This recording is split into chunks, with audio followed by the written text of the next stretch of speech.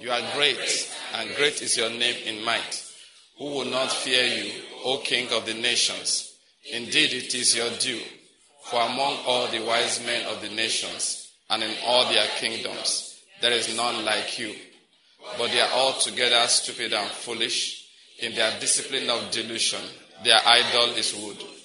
Beaten silver is brought from Tarshish, and gold from Uphaz. The work of a craftsman, and of the hands of a goldsmith. Violet and purple are their clothing. They are all the work of skilled men. But the Lord is a true God. He is a living God and the everlasting King. At his wrath, the earth quakes, and the nations cannot endure his indignation. Thus you shall say to them, the God that did not make the heavens and the earth will perish from the earth and from under the heavens. It is he who made the earth by his power, who established the world by his wisdom, and by his understanding he has stretched out the heavens. When he utters his voice, there's a tumult of waters in the heavens, and he causes the clouds to ascend from the end of the earth. He makes lightning for the rain, and brings out the wind from his storehouses. Every man is stupid, devoid of knowledge. Every goldsmith is put to shame by his idols. For his molten images are deceitful, and there is no breath in them. They are worthless, a work of mockery. In the time of their punishment they will perish. The portion of Jacob is not like this, for the maker of all is he, and Israel the tribe of his inheritance. The Lord of hosts is his name. Amen? Amen. I said amen. Amen. Lord Jesus, we exalt you this morning, and we say it is because of you that we live. It's because of you that our sins are forgiven. It's because of you that we have a relationship, a personal connection with the Father. We confess this morning that we are not objects of chance. We did not arise out of dust spontaneously. We did not arise out of two molecules colliding with each other for no reason. We were created. We were made by God. We know that our real being came out of him. We know that our flesh he made by his power. We know that we have a creator. And we know that he has called us his children. And we know that the Holy Spirit of God is with us every day. Father, we worship you this morning. We lift our hands in surrender to you. Thank you, Heavenly Father, for loving us. Thank you for sending your son, Jesus. Jesus, we worship you too. He says, kiss the Son, lest he be angry. We are in the Son. Yes, thank you, Father. Thank you, Jesus. Thank you. We give you all the praise in the name of Jesus Christ. Amen. And this morning, because we believe that God has heard us, he has granted us insight, he has granted us understanding. Amen. And because we believe that he has a special word for each person that's gathered here this morning, for that reason we declare as follows. I declare that the Lord has given me the spirit of wisdom and revelation in the knowledge of him, and I'm being filled with the knowledge of his will, in all spiritual wisdom and understanding. As a result of this, I'm walking in a manner worthy of the Lord. I am pleasing him in all respects. I'm bearing fruit in every good work, and I'm increasing in the knowledge of God. Now again, I incline my ears to his word. The word is entering my heart. It is giving me light and direction. It is healing me in every area, and it's making me more and more like the Lord Jesus. In the name of Jesus Christ. Amen. Amen. I said amen. Amen. All right, this morning is a special word for you. It's coming to you, amen. And it's coming loaded with power. Amen. And that power is going to go to the area of your need. Amen. It will explode. Amen. In Jesus' name. Amen. Let's take our seats. The Lord is good. Okay. Once again, good morning. What are we doing this morning? We're studying the Word of God, amen? If we're set, let's open our Bible to the book of Luke. Luke chapter 12. Let's commence from there today. Now, we started a new series last time. This is second. We're talking about the principle. I can't remember the exact title we gave the series anyway. We were talking about divine abundance, walking in divine abundance. Let me just make it clear. We're not talking about prosperity the way the world looks at it. We're not talking, or I am not talking about prosperity the way many preachers talk about it. We're not defining whether we have prospered or not by how many houses we have built. Whether we like it or not, Christianity is a spiritual thing. It's spiritual. Amen? Say amen to that. Amen. And Jesus said clearly, a man's life does not consist in the abundance of things which he possesses. God never measures Christian wealth by the amount of things you can quantify physically. He never does that. You cannot outwardly.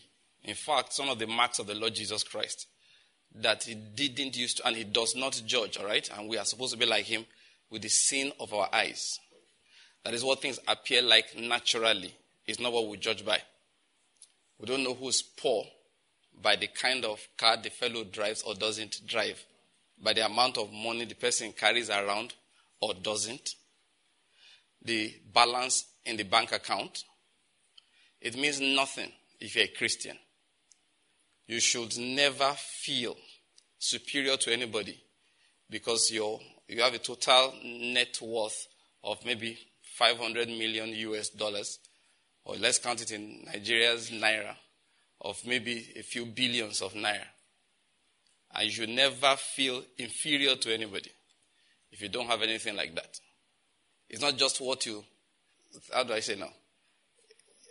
It's not just what you think about yourself, all right? Okay, that's the next point. It's how you also assess somebody else. Do you get my point? One day I was talking with my wife.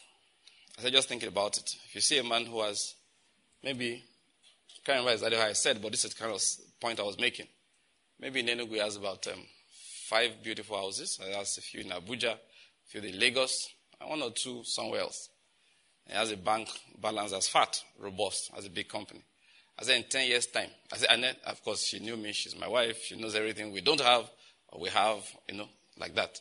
I said, compare that individual to me as a person, of course, us as a couple. I said, who's sure of where he will live in 10 years' time? For my wife, I said, for a moment, like, what kind of question is that? And the answer is clear. You know who's surer? It's me. What? You're bragging? Yes, you are supposed to brag. I hope you get my point. Is bragging right? No, answer. Some people are afraid to answer. What is the issue? Yes, it's what you brag on. That's the issue. If you brag on your planning ability, God will so frustrate you. He will. Well, God is very kind to me, all right? And when I say kind, what I mean is that I have seen him many times in my life. From the time I was small. Now, one of the earliest I can remember, I was like 10 years, when it came against my self-confidence. Can you imagine? I'm remembering it more than 40 years later. To tell you how striking it was. What I'm telling you, I was not up to 11 years of age. I am certain of what I'm telling you age-wise. I was something between 9 and 10 when I made a boast to a friend of mine. And the Lord came nicely against it and frustrated it in such a manner that I remember it 40-something years later. Never forgotten it. Told you I made a boast to a friend of mine. These are trivial things. That first one was on pen, writing material. So the one I'm telling you about, I just want to start boring you with stories. But it was on writing material at the age of less than 10. I remember it. As a core member, it was years later. Now I was over 20. Okay? I made a boast to a friend of mine on table tennis, and the Lord disgraced me. The guy didn't know how to play at all. Some people that can't play, it's almost as if they have to drop the ball like this and kick it into the air. And I've been playing table tennis in secondary school. I'm not fantastic, of course. I'm very rusty now, of course. Then I was also a bit rusty, but I was far better than him. And I've been warming up for some time. Then I made a mistake. We're just talking about ourselves in the bar. I served with the Nigerian army. So we're in the barracks. So in the officers' mess, we're playing. So just talking about those who could play, those who couldn't play, and stuff like that. So I just said something like, he can never beat me. And I added, it's not a prayer matter. There are statements you don't make if God loves you. So the guy said, okay, let us play. And he beat me well. And we never talked about it. He was a Christian. So I got the point. He knew what the Lord was doing. He humbled me. I felt two angels say, today, as I want to hit the bat like this, one will hold your hand. Stop there. What are you hitting? Boom, I hit it to the net. I hit it out. I was watching myself being humiliated on ordinary ping pong, table tennis. I just give you those small, mundane things to know how God has been good to me. He goes after my self-confidence and kills it. So I've learned over the years to boast only in the Lord. I've been driving for a very long time. I learned to drive very early in life for certain reasons. All right? My dad did that one. Taught us, my brother and I, to drive very, very early in life. I was driving long distance by the time I was 13. I'm not joking. Yeah. But you know what? I will not even brag against Akiolu that I'm a better driver than him. If you say we are racing to get to Abakaliki, if you want to enter my car, I feel safer in pastor's car. I will say, hey, it's God that's keeping us. That's what I'm going to tell you. I have learned if I say, this one, when I was driving before this one was born. If I say that, God said, no problem, enter. Nobody will be injured, though, but this car will sleep on the road. You'll just be going with your skill. You will just enter one pothole that two angels have put sharp, not nails, cutting iron at the bottom. Boom! One tire will go down. Then you bring out the spare tire to work. You know that one, and one angel has overinflated one segment of it. I take the first one here, boom! Your car will start spinning. You dump all of it inside a ditch. So everybody come out. I hope you're all safe. Come out. That motor. Meanwhile, the boy who said could not drive will be going gently.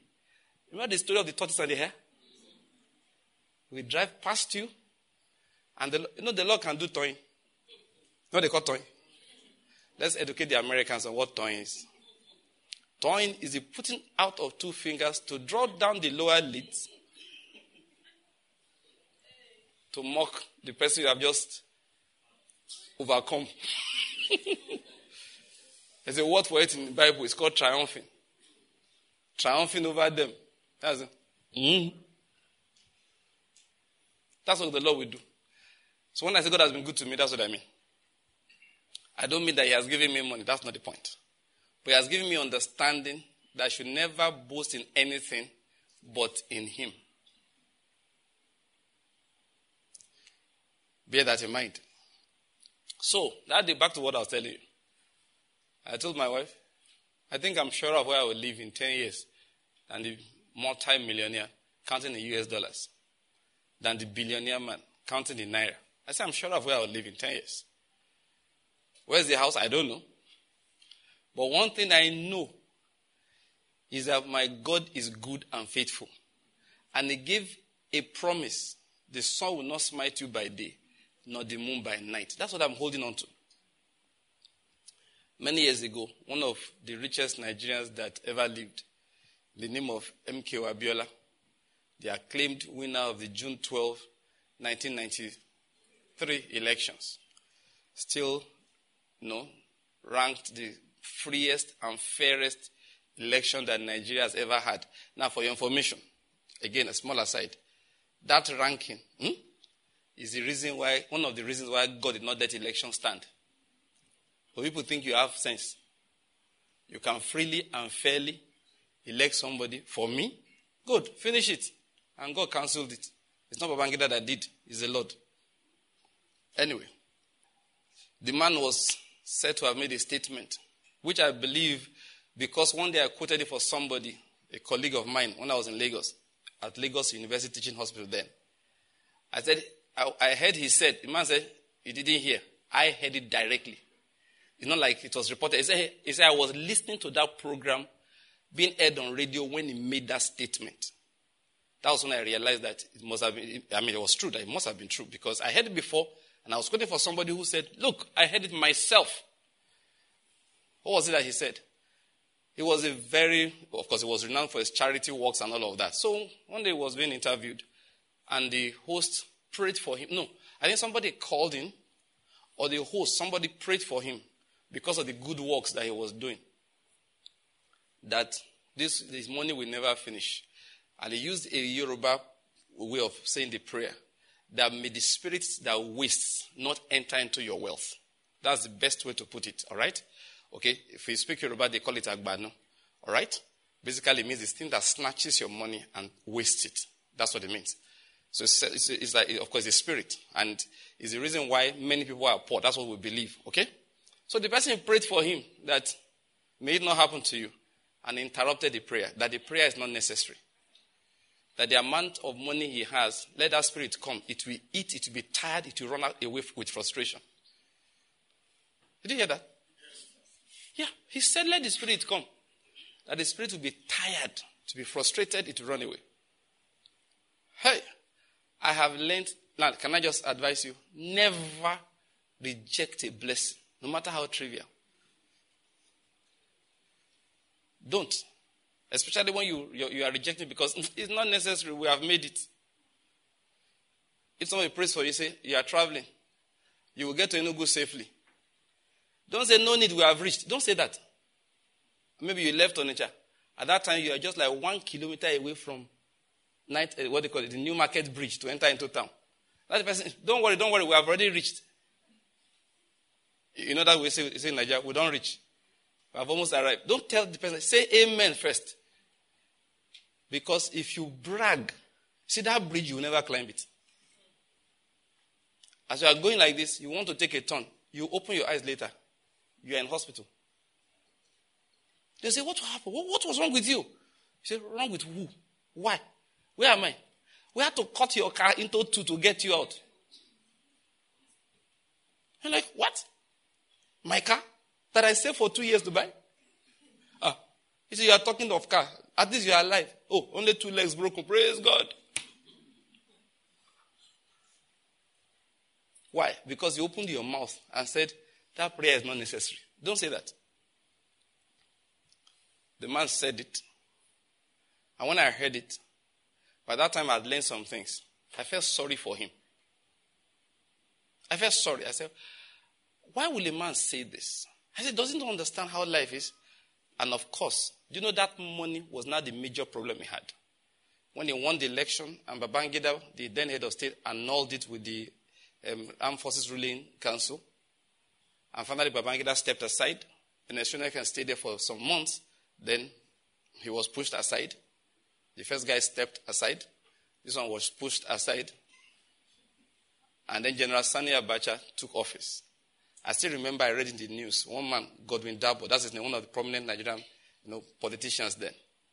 The man said he went to Abacha, he knew people, and begged him, release this man, let him go home. He said Abacha told him that I can't, he's too rich. That's what Abacha said to Godwin Dabo. I read in the newspaper, the man was being interviewed. Abacha said, no, I'm sorry, I can't do that. That he has too much wealth, he will destabilize my government. So his wealth was now the reason he was kept in detention for all the years that Abacha ruled, until Abacha suddenly died, and he died shortly after. Because I remember what I said then. I said, you don't understand the way money is. If God would not take your money from you, he will take you from your money. Of course, I learned that from the scriptures. David prayed that let the counsel of Ahithophel be turned to what? Foolishness. Did he turn the counsel to foolishness? He could not. You know why? Because the gifts and callings of God are without repentance. But did he answer the prayer of David? Yes. Ahithophel gave the sound counsel. Absalom rejected it. God said, don't worry, I've answered your prayer. I didn't have to make Ahithophel foolish. But I made it appear like foolishness. When Hushai spoke, Absalom said, the counsel of Ahithophel is not good. The counsel of Hushai is better. Ahithophel looked at it. People say it was pride. He went and commented. It wasn't pride. He was so wise. He was so wise. He knew that if they did not do what he said, the rebellion was over. And when David will come, so the guy said, let me just die in peace. He went home. That's how wise he was. The point I'm making is the fact that even though God did not separate the man from his wisdom, in the ears of Absalom, it made the wisdom sound like foolishness. Don't brag on anything in this life. The man, that day when I heard it, I felt sorry for him. And just like I feared it would happen, it did. So when I say God has been good to me, that's what I mean. He has taught me, don't brag in yourself. Don't brag in your genes. Don't brag in your family, heritage. There are people listening to me that God said, go and take that your American passport. Go and return it. I don't have a problem with American passport, so that's what God is saying. But I don't want it in your hands. It's giving you the kind of confidence that's not letting me bless you. It's your way out. It's your plan B. See, let me tell you something. Plan Bs are bad for people who want God to bless them. If you have a safety valve somewhere, a second way of escape, you can never, ever enter into God's fullness. Not because you don't want to, but because you just can't.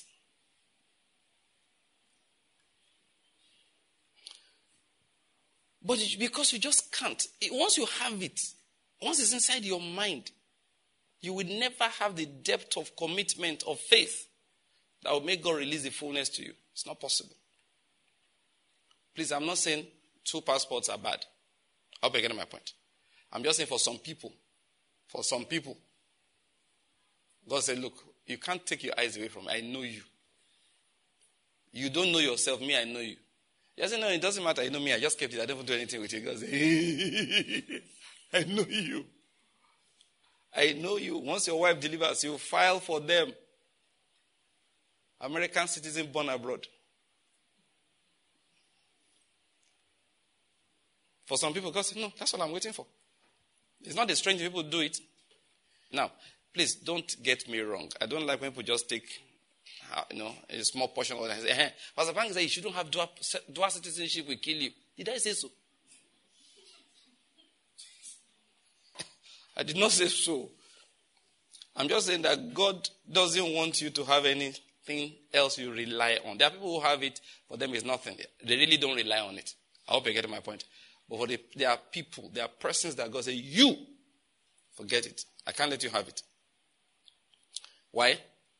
I don't want you to have confidence in any other thing but what I am to you. When Jesus will say, sell all you have, there are people that have to do that again today. It's not as if God doesn't want Christians to ever have money or have a bank account. That's not so. Because if you read all over Scripture, in fact, we've been reading Psalm 144. God said, I will bless you so much, your barns will be full, to be overloaded with produce. Yes, He blesses like that. But when He looks at some people's hearts, that this place is your safe, is your stronghold. What's that? It's your fortress. It's a fortress in your heart where you plan to hide in the time of trouble. A friend of mine told me something once. I've told the story a number of times here. He said, Banky, I was thinking of where to keep money because God blessed him with quite an amount of it. So I thought of Naira. Because Naira was out of the point. It loses value against the international currencies, the main ones. So I thought about dollars. Something was wrong with dollars that time. So he thought about euro. I don't know what was the issue. He said British pound may be better than all of them. So I was looking at him as he was telling me. I was looking at him like, what? He was confessing his sin. He said, do you know what I realized? I was sweating. He said, Banky, I was sweating. All I could do was laugh. I had a very good laugh. I didn't know people did, like the way I live and relate to people. I said, what? What were you trying to do? He said that he just got, fear came upon him. He said he was sweating when he realized that there's no way he can hide money.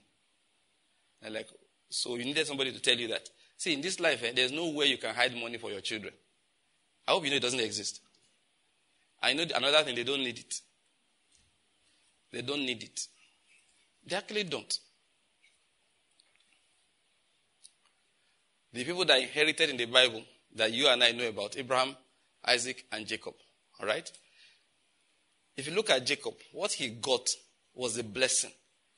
It was not physical things that were being handed down. Even if you check Isaac's life, you see that he still needed the blessing to survive. It wasn't what Abraham gave him. Abraham gave Isaac stuff. But Jacob got nothing before he became wealthy. Isaac was still alive when Jacob returned. The Bible's narrative can be interesting. You have to read carefully. They didn't talk about two of them relating much. The point I want to make is that by the time he returned home, he was already very, very wealthy. He was very well-to-do. He was well-to-do. He was so well-to-do that he could try and calm Esau down with plenty. By the time he was leaving, Laban was poor compared with Jacob. By the time he was leaving Laban to go back to his land of inheritance, my God, he had become a great company. He confessed himself, all within a short while. It was just for the last few years that he began to gather stuff. The first 14 years he was working to pay for his wives. I hope you're getting my point. What blessed him is the blessing. What did I call it? Yes. That was what he valued so highly that he went through hoops to get it. Please don't misjudge Jacob too much. Was he perfect? No. He wasn't. The way he went about getting the inheritance from Esau, was that ideal? No. Did God recognize the transaction? Yes. What was the main problem? The main problem was not the negotiation. The main problem was the value. Do you get my point? The main problem was the value that one man placed on it that the other man did not. To Jacob, this is the life. Without this, I'm nothing. To Esau, it's a burden of being the first son. So God called my father. How is that my problem? If a man gets up early and works hard, he can make anything in this life. For that reason, God called him a profane or godless man because of self-confidence. Jacob was not the hard-working type. He was not the strong one. He was not the one that, he could make it on his own. But he was one that understood that, if God be with you, all these strong men will work for you. He was one that understood that if God is with you, the climate will change in your favor. The weather will check your schedule before it releases rain. It wants to rain. The angel of weather, the spirit of weather will go and say, please go and ask him whether he's going out. So you just be telling your wife in the house, I should leave around 7 this morning now. So the wife will just ask, so when are you going to come back? I won't spend too long. She'll be back around 9:30. So they just say, hold the rain till 10. He said, but there's this guy down the road. He has planned his wedding outdoors from 11. He said, that's his problem. Is it my problem? The angels are discussing. He said, You now run, waiting concern me inside. So the angels will be looking at themselves. And they will scatter, a whole event that they've put big canopies and because they said today is the day of strong wind. Then people are like, I will pay the rainmaker. We think, what concerns you? They also say, look, the rain cannot fall. Why? They overheard a blessed man say, I will go out by 7, I'll be back by 9:30. He said, sorry, it's a morning rain. Let's wait for him to come back. You know why? He's special. We are not all the same. I've been saying that. I like the testimony the Prince gave in that regard. He said the weather he was going to England. So, I think he was coming from the US or so. So he and his wife, when they read about the weather, it was so bad. Cold, of course, that's what they call bad weather. All right? Very cold. And of course, rain falls once in a while, but everywhere was frozen. So before they took off, he and his wife prayed that God, please, we need fair weather when we are there. As they were landing, everywhere warmed up. So they stayed for like a week. So those people in London were just saying, wow, so nice you guys came around this period though. That if you had come last week, it would have been terrible. They said about it when they were leaving, like, you guys really had a nice time. They didn't think anything of it. So as they were leaving, they were passing the comments, their hosts. So the wife just told them, watch out. And really, as they left, everything went cold again. Everything became frozen again. That God poured out everything. Gave them relatively dry, weather throughout. And as soon as they left, the thing fell again. The cold landed. I read that testimony. Especially since his wife told those people as they were leaving. He said, watch out.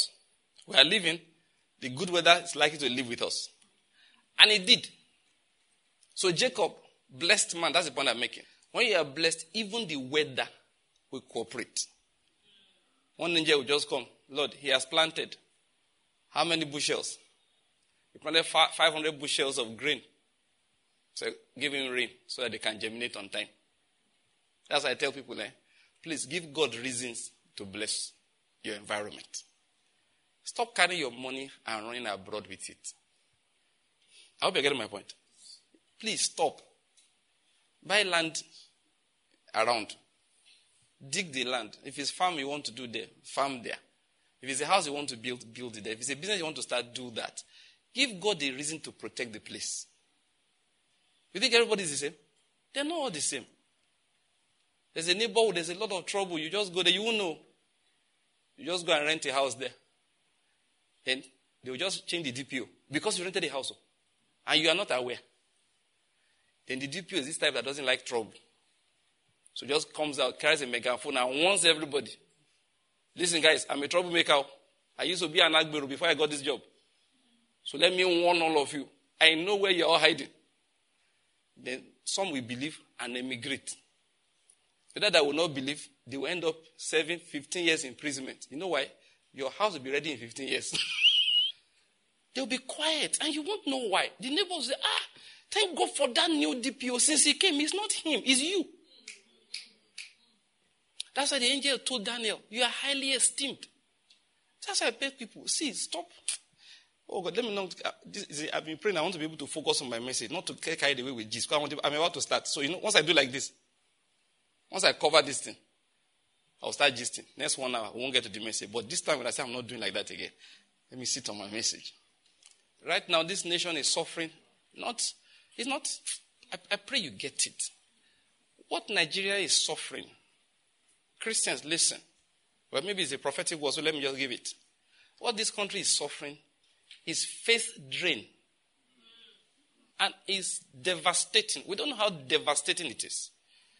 It is devastating. It's devastating.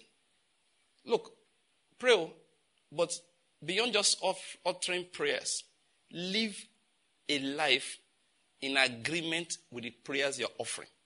Because what the nation is suffering is faith drain, salt drain, light drain. Did you get that?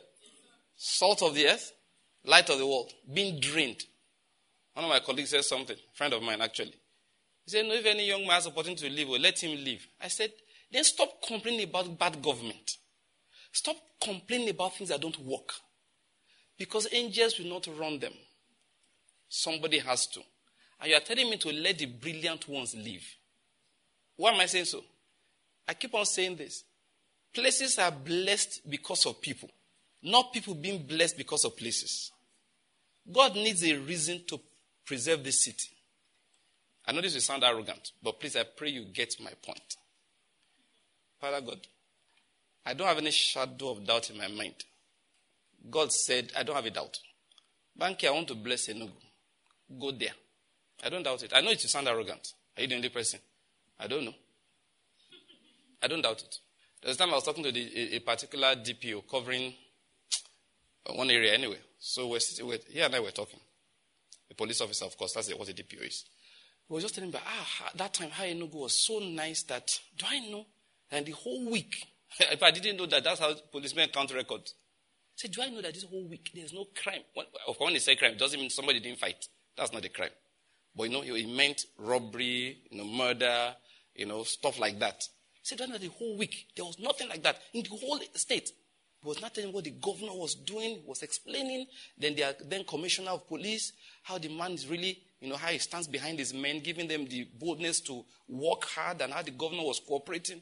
As he was talking, I was hearing a different thing. I was hearing divine goodness. At that time, it was when it was in the news. Enugu was then rated the safest state in Nigeria.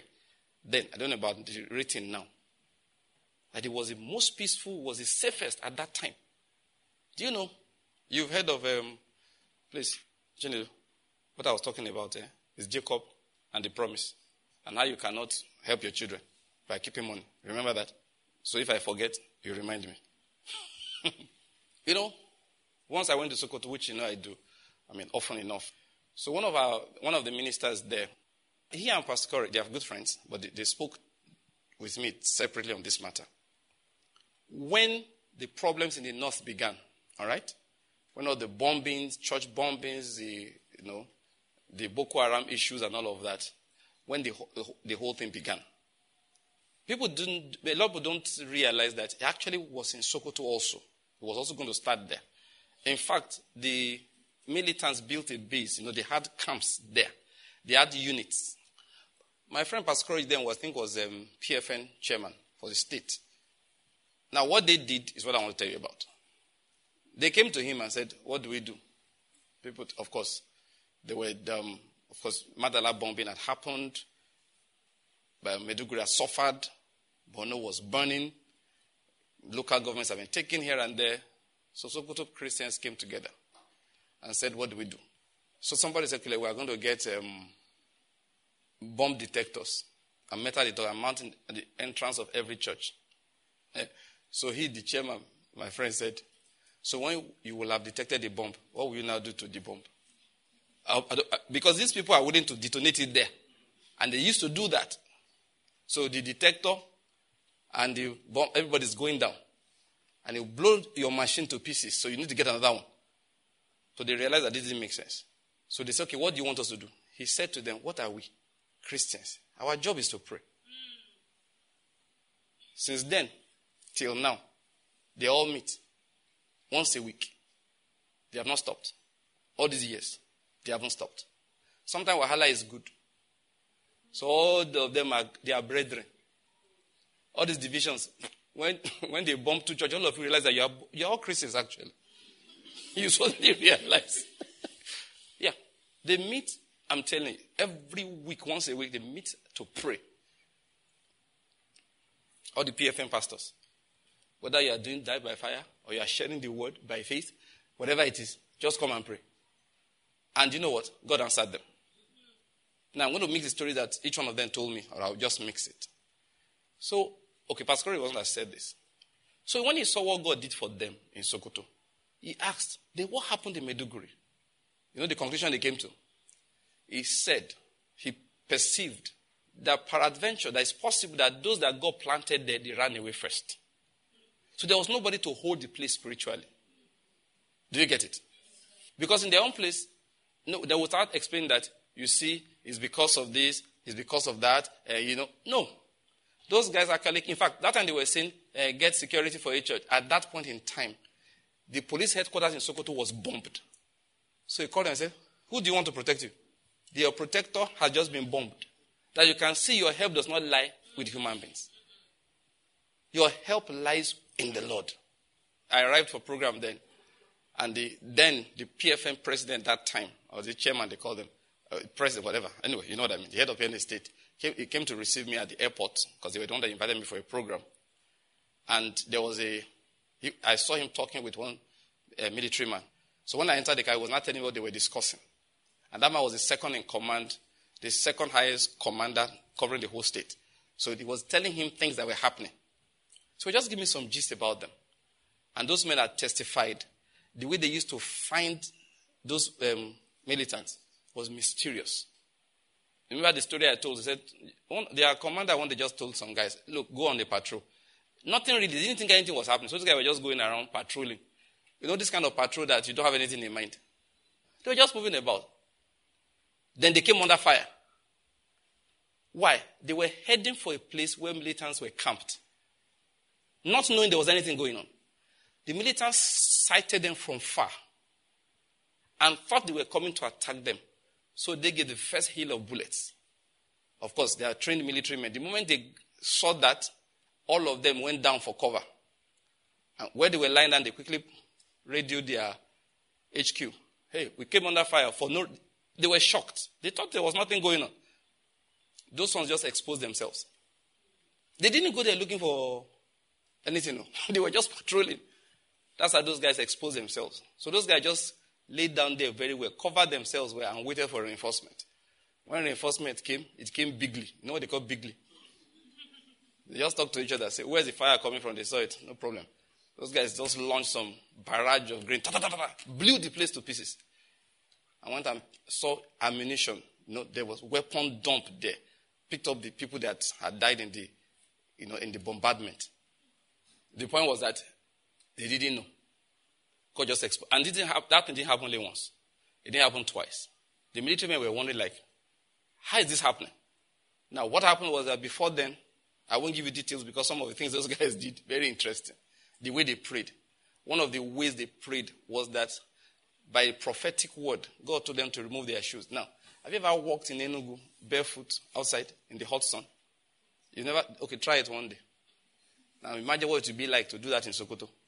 Barefoot. These are all, people who wear shoes normally. Their feet burnt. But it was a prophetic activity. That this is how the land will be hot for those guys. Yeah.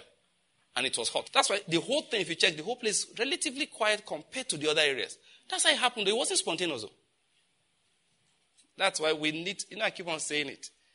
I said this, was it last year or the year before? I said, thus says the Lord. And I'm saying it again. Say, if you want this land, I will give you. The problems that people don't want, they give it away, then they want to start complaining. Why did they give it away? Somebody buys it for cheap. He says, look, if you just go like this, you'll make $100,000 in 2 years. Not even as if it's only 1 month. If you are staying here, how long will it take you to save this amount of dollars? I don't want to go into economic talk now, right? But what ends up happening is that people just sell. But that's not the issue. The issue now is that they have given the place up. And I keep on telling you, if you give it up, don't complain. The time we Christians were saying that you need to find a way of escape out of this country. A Muslim came out and said, this country is mine. I'm not going anywhere. So whatever it will take, I'll give it to it. If it pushes me, I'll push it back.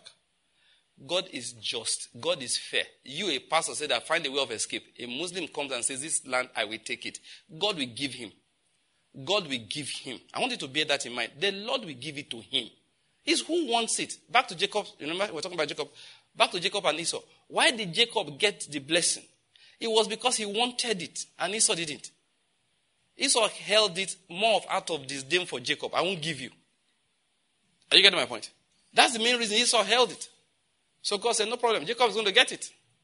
People say that he waited for him to be hungry. I don't care how hungry I am. You can't collect my car. And I say, look, this is your car. I know you are very hungry. I'll just give you a plate of half will be Nigerian jollof. The other half will be Ghanaian jollof. And I give you intercontinental moi. You know this one? Is it what do you call continental breakfast? When you go to hotels. When is it continental? What do you really mean? Who can tell me? Hotels will tell you continental breakfast. I don't know what it means. Once he has rice, he has bread, we'll eat it. Anyway, we'll give you continental diesel. All of that. Man, I'm so hungry, man. I want to die. Just give me your car. For what? A plate of food. Leave that in. I say, please, bury me inside the motor car. Yeah, because for the rest of life, I will feel so foolish that for food, I gave out such a nice ride. Next time you are driving past, guilty conscience will kill me. So for you to have, people think that he waited for you to be helpless. It was hunger. What did I call it? Forget it. For you to have sold that. Look, many of you have wedding bands in your hand made of gold. Hunger would not make you give it to anybody. It's ordinary ring of gold. You can buy another one for maybe 100,000 naira. But you won't give anybody. Say, leave it. In fact, before you can change your mind, you swallow it. Let me not go and change my mind. Wicked soul. For Esau to have sold it, he didn't value it. For Jacob to have bought it, he was hunting for it day and night. And eventually, the opportunity came. See, one brother, when we were in school, he bought a very beautiful New American Standard Bible. My first time I visited a New American Standard Bible. For certain reasons, I fell in love with it. For certain reasons. Because many of the preachers used to do a lot of correct King James here. Correct. Anytime they are correcting the Bible, that is the right word. I see the correct word in this one in our hands. And it was a beautiful Bible. Except that I didn't have one. I didn't know how to get one. So I told the brother to give it to me. He looked at me that, look, forget that, I'm not giving you. We were together in school for months. I don't know how long. Then he was graduating. He studied a 4-year course. My own course is 6 years, so he was going to leave school when I was finishing 4th year. So now I said, hey, Banky, just look through my things. As he was graduating now. He said, just look through my things. Anything you like, pick. He was quite a generous guy. He had shoes. He had clothes. He had all those things. I didn't even think twice. Like, there's this thinking that, hey, bro's graduating now. What should I take now? He said, look through my things. Anything you want, point to it, I give it to you. Anyway, just give me the Bible. That is, it's okay, but I didn't hesitate. That Bible, can I have it? The guy looked like, this guy got me. They asked Herod's wife, the daughter, Herod's daughter, ask for anything up to half of my kingdom. The woman went and met the mother. What should I ask for? They could have asked for plenty money. They could have had to make the girl a minister. They could have asked. The woman has been brooding for a long time. This John the Baptist, one day I will get him. Just to the daughter, ask for the head of John the Baptist. It's what you value, you ask for. Do you get my point? The opportunity will come once in a while in life. It's what you have been brooding on that you ask for. That's why you have to be very careful. Make sure you brood on things that have value. If it's many people, God comes like Solomon, like he did to Solomon, comes to them. Ask me for anything. Hey, I want the ticket for 2. So I said, what? I want to turn the whole of Europe. God is looking like, are you all right? The God of heaven came to you to say, what do you want me to do for you? You ask for a ticket. Just the angels. After darkness for this one. Give him the ticket to let him talk. When he finishes story, after darkness. It's too stupid. Because that's what they've been thinking about every day. Anyway, the Lord is good. So back to the matter of Jacob, all right? I went to that trying to say something like, it's not what your children need, it's not the money you pack up for them. What do they need? A blessing. The blessing made Jacob. That's why I went to all of this. He understood the power. I don't know how he got to know it, but he got to know it. The blessing doesn't just make your life easy. So don't expect that you just hand the children an easy life. But you make the life fulfilling. They will fulfill their destiny. Don't ever forget, most of the things you see in this life, they are nothing. Many of these we admire from a distance.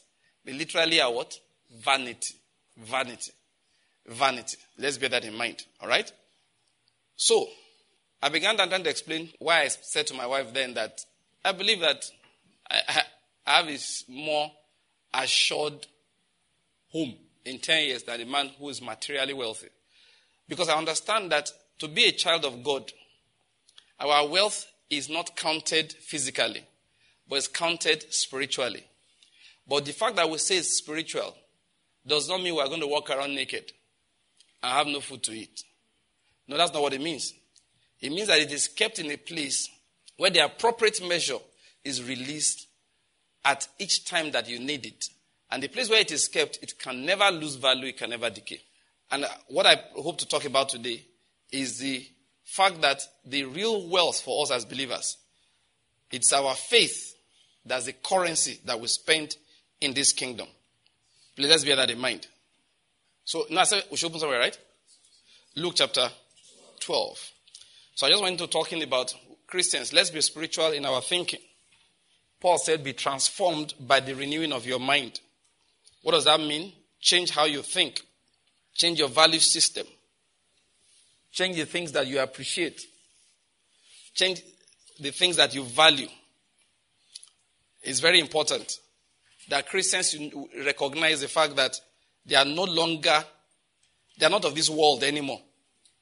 Let's read that, Luke chapter 12. So when we're talking about divine abundance, that's what I was trying to explain. We're not talking about material wealth, how to lay up treasure on the earth. Please be reminded, I said divine abundance is tied to one thing last time. What did I say? Who was around last time?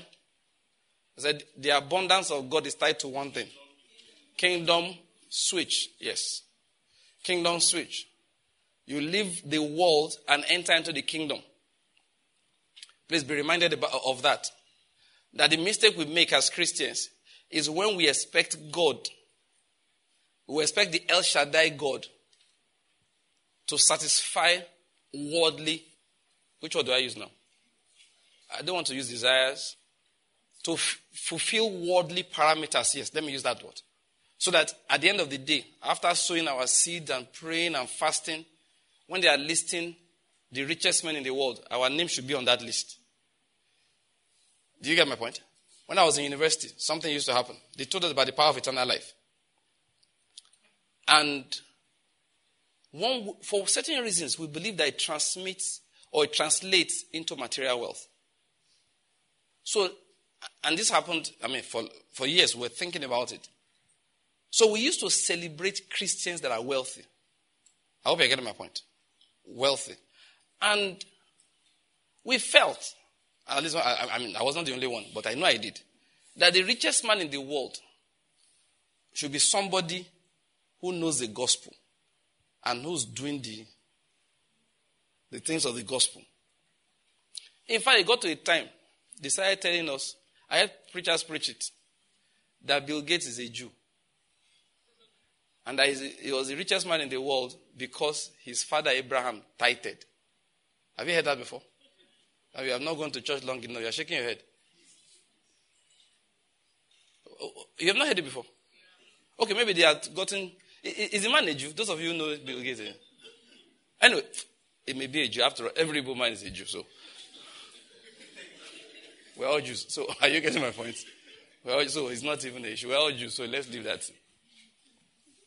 And it was preached because we just felt that, look, the kingdom, you understand, it has to take over. And so we always try to wind our way around it. There was a time the gist was going around, I don't know whether it's true or false, that Dangote is this rich because Archbishop Idahosa blessed him. I don't know what that thing has been confirmed to be true. But me, it doesn't even matter to me. Because no matter how rich he is, if he's not born again, what does it profit a man? Finish it for me. And forfeits his soul, suffers the loss of his soul. So what is the issue? If Archbishop Idahosa blesses you and you don't know Jesus Christ, why should I be impressed? What is the greatest blessing you can have in life? Is it not Christ Jesus? So if you were blessed, you were not blessed with the knowledge of Christ, I should not be celebrating the blessing. What's my problem?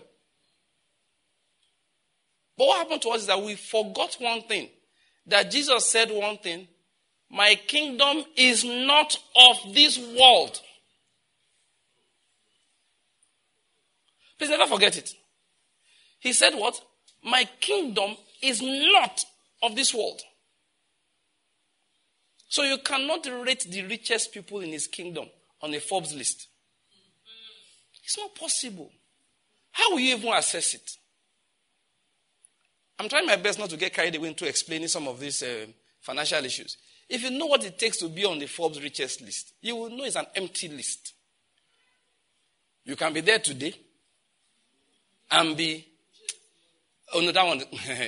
Once you are under 30, guaranteed. Yeah. It's called the Forbes, the curse of Forbes cover or something like that. That if you are... Look, once they put you there as a young man, just know you are on your way to prison.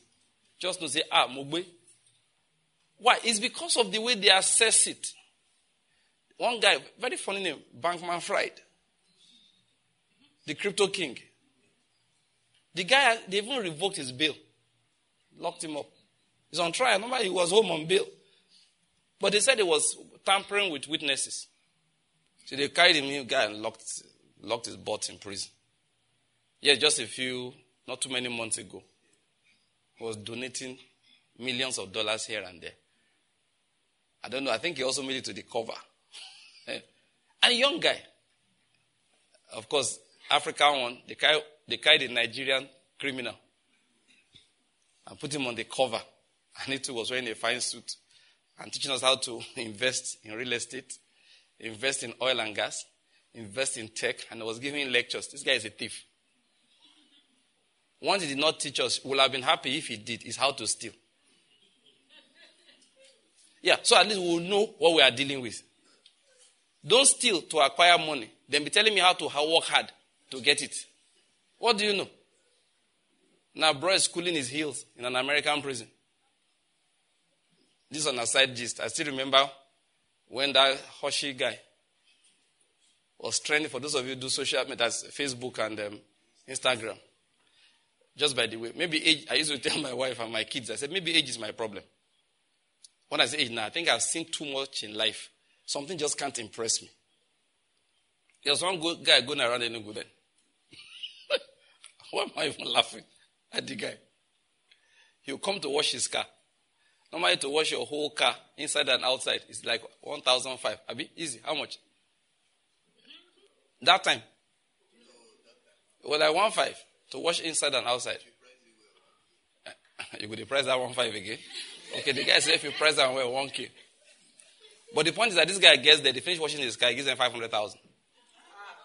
Yeah, standard. It wasn't like, standard. You just go there, it comes with 2 cars.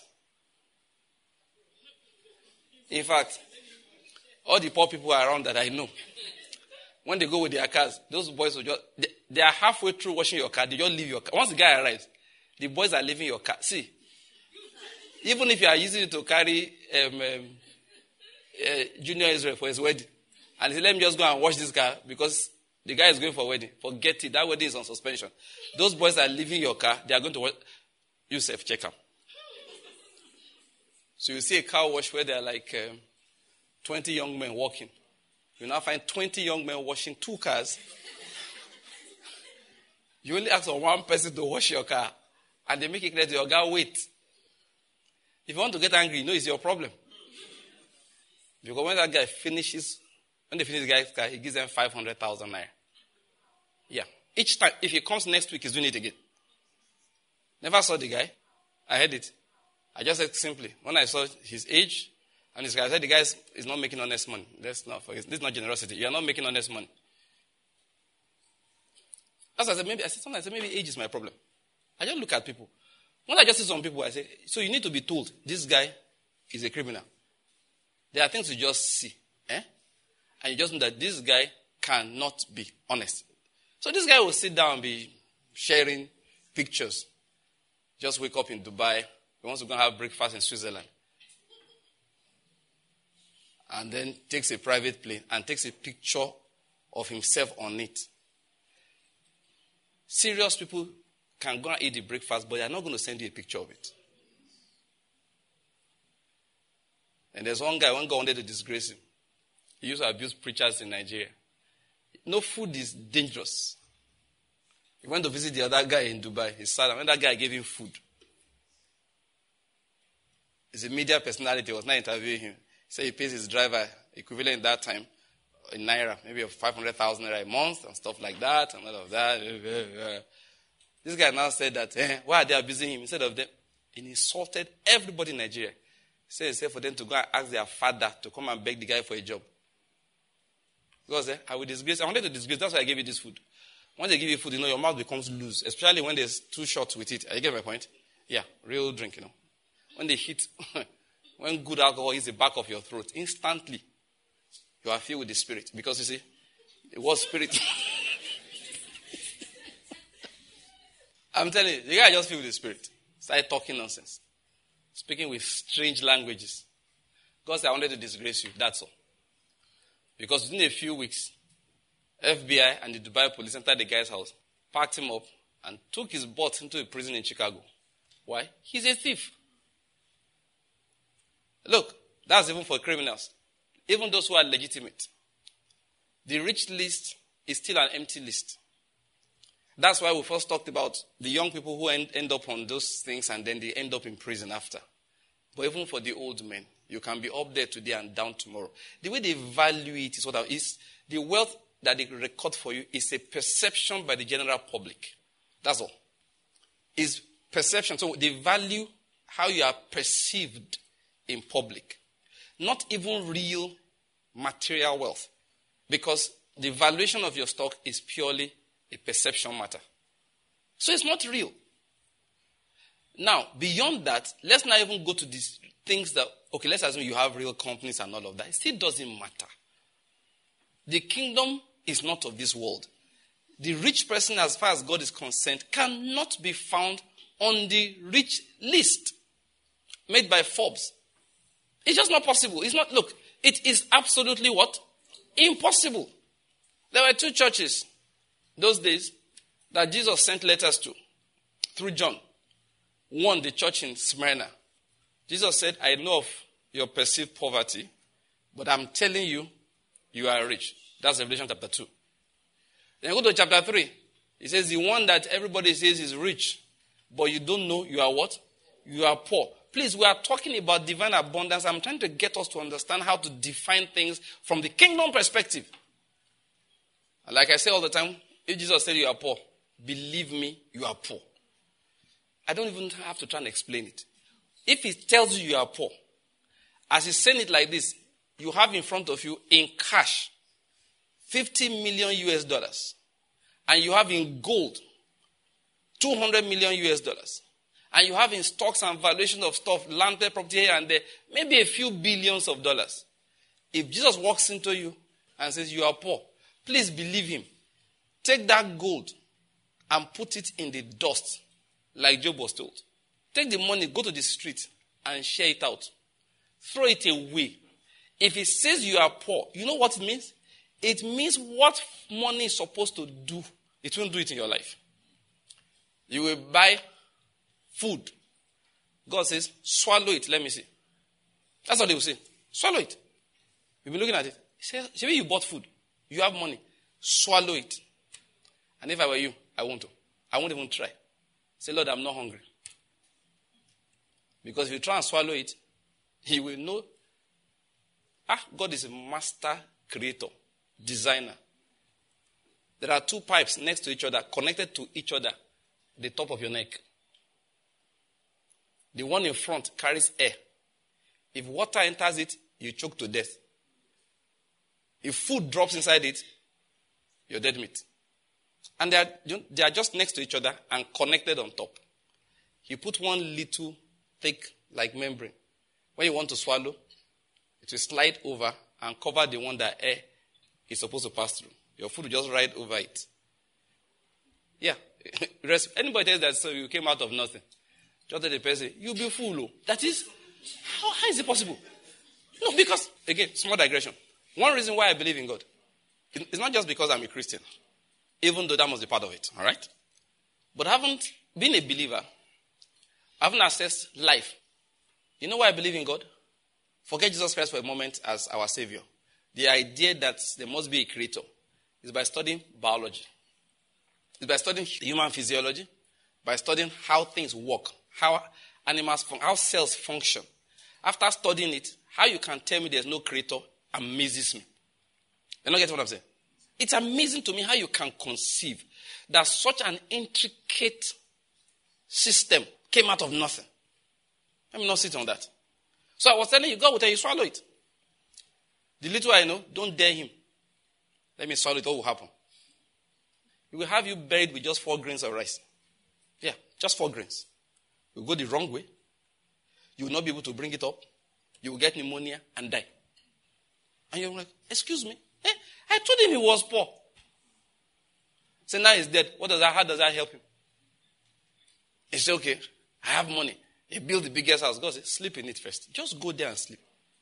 As you lie down, you will shout. One scorpion came before you. You laid on the scorpion. Sorry. This is not a joke. True.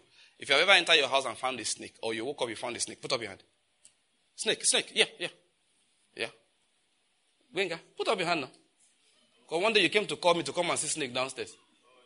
Yes. Put down your hands. See the number of hands going up? Yeah. Until Judah. See Judah there. It's a normal, see? It's common. One day I just Daddy, come. I came. What is it? I should come and see snake. This snake entered my sitting room and sat down there. As if he's expecting other snakes. They have a meeting. The point I'm making is that people have sat down like that. The amazing one, people have sat on their toilets and got stung by a snake. They are crawled up An expensive house, but unfortunately connected to a city sewage system that some dangerous snakes were living inside. So they crawled up, and they don't know anything. They're just looking for a way. So they just see a hole here. They pack. Do you inspect your the commode before you sit down? The guy just lifted the thing. He just sat down. Mom. That's it. It's dead. When I read most recently, I'm not saying that, okay, how to inspect your toilet. Inspect my toilet because of snake. I said, no serpent. I can't be inspecting toilet because of serpent. And I've not inspected toilet because of serpent since that time. They can't bite me. So how do you know? Don't I have the scripture? When I read that story, I just took that scripture. I used to cover my toilet. No, all toilets in my life, they are covered. Because I can't. If I scare you, people have entered airplanes before. Sat in the toilet there. They got stung by a spider. The most poisonous creatures on earth are not even snakes. They're spiders so tiny. They give somebody a stink. The person dies of paralysis. And you will never find out what killed them. Unless you know about it. I know where they hide. Toilet.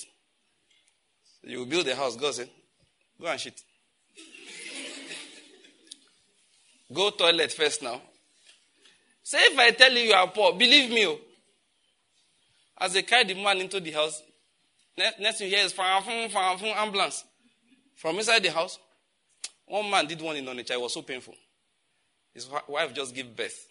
So he just finished his house. So to move into, used to thank the woman for being a good wife. The first night they slept there, everybody died apart from that baby.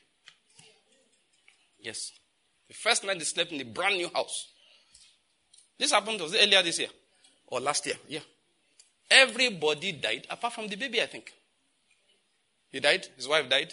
I think his mother or his mother-in-law who came for Mugo. The house help, you said? Yes. And the older child, he had an older one. Everybody died. Why? Because for one funny reason or the other, somebody put the generator close to a window outside. It was outside though. And the window was open. And gently the fumes filled the house and killed everybody with carbon monoxide poisoning.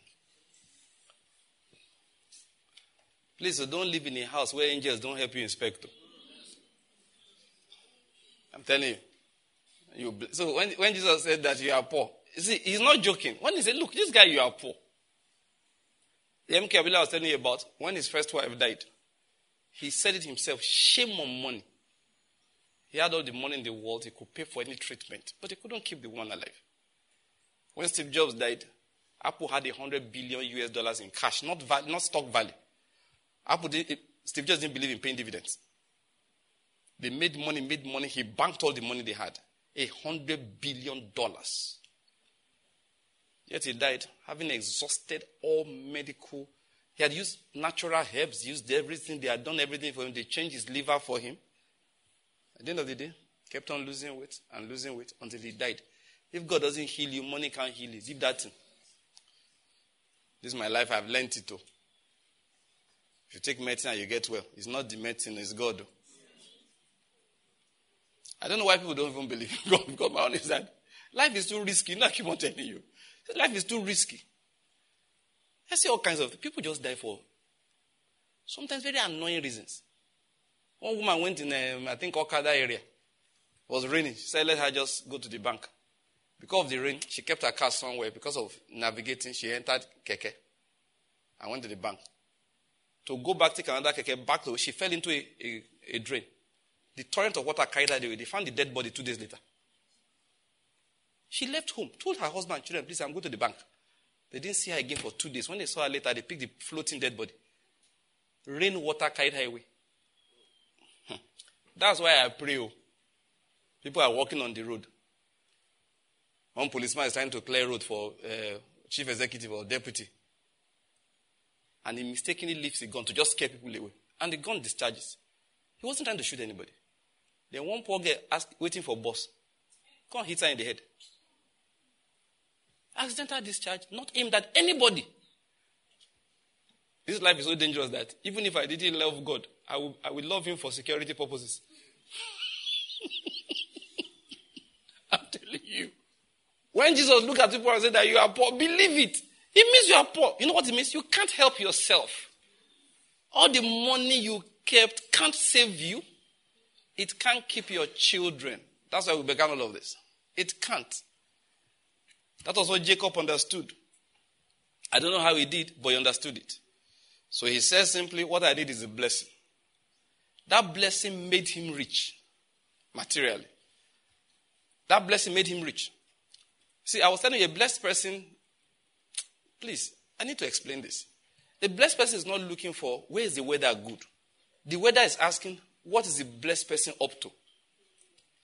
That's what it means to be the head and not the tail. What is the head? The person who leads. That's why God helping me. I think over the years, He really has helped me. This is where the action, this profession is where the money is where this is. If you go there, you are a tail. If you are going there for that purpose. This country is where prosperity is. If you go there, see, you have to understand some of these things, God is dispassionate about them. He's not angry. He's not anger. When I told the man, curses the ground because of you, it's not like, I am angry with you. You know, you broke my heart. Adam, after everything that I did for you, how could you have done like this to me? I will show you. No, that's not what happened though. What God just told Adam flat is simple. Now that you have chosen to go your own way, you will see what it means to live outside a prepared garden. That's all. If you choose to do it that way, this is the natural consequence, does not need special enforcement. You are getting my point? That's what I just said to him. This is the natural consequence, does not need special enforcement. Let me just try and get back to the main thing I'm trying to say. So we, Christians, understand all of these things. So we assess wealth the way God assesses wealth. We understand that our kingdom is not of this world. The kingdom of the Lord Jesus Christ is not of this world. It is not. Let's read that Luke chapter 12, maybe to help me just get to the main thing we're trying to say. So if we make wrong choices, like I was saying, you are the tail. It's not that God is angry with you, I will punish you. No. If you behave like a tail, you know what you are? A tail. What is a tail? A tail is the one that follows wherever things are happening. What is the head? Which is what a blessed person is. The blessed person goes to where the Spirit leads, and the blessing is his tail. Do you get what I'm saying? I don't know whether you got that. That is what other people are looking for. We follow him. So if you are jumping here and there, you are behaving like a tail. Please, you must use prayer to, in prayer you will tell God, what have you ordained me to be? What do you want me to do? Where am I supposed to do it? That where is very important. I learned that long ago. Spiritual principles just don't work anywhere. You just go and dump yourself. If Israel went anywhere, apart from the boundaries drawn by God, he couldn't fight giants. I hope you're getting my point. If he went into the land of the Edomites will have defeated them. God told them clearly, this land is not your own. It belongs to the descendants of Esau. This one is not your own. It belongs to the descendants of Lot. He told them, this one, many of us used to think that it's only, the way we talk about, have you ever seen Christians, they talk about Jews? You would think Jesus Christ needs to be saved by a Jew. When I hear Christians talk about Jews, I'm like, what? They talk as if the only thing that God is doing on this earth is Jews. They still talk as if Christianity is an addition. For your information, Jesus was always the main aim. Jacob was picked as an aid to the manifestation of God in Christ. I hope you're getting my point. Please never forget that. I don't want to get into that now, all right? So, in that land, God shared land to everybody. That's the point I'm trying to make. He gave land he reserved for the children of Esau, the Edomites. He gave land for the children of Lot, and there are two of them, the Ammonites and what's the second? The Moabites. Thank you. And God warned Israel, these three people, don't go near their land. So God actually does that. There are things he says you don't do. Demos Shakaran felt he was very smart. He decided to go into, this idea. You have to just every day be putting your body under. What do I mean by that? Say, hey, dollar is going like this. Dollar is going that way. If you just buy like this, then it will now go like this. You now make a lot of money. You know what I found out? If you're a Christian, that's how to become poor. It's a very strategic way for poverty. God will crash your own investment first. Then the dollar will continue where it was going before you came. It's important if they tell you that stock market is going like this. Just go. When you bring your money, the angel is waiting. You know the angel's job? Impoverish that guy. As soon as this stock is rising, you pack your money. Oh God, many things to say. You know why God is God?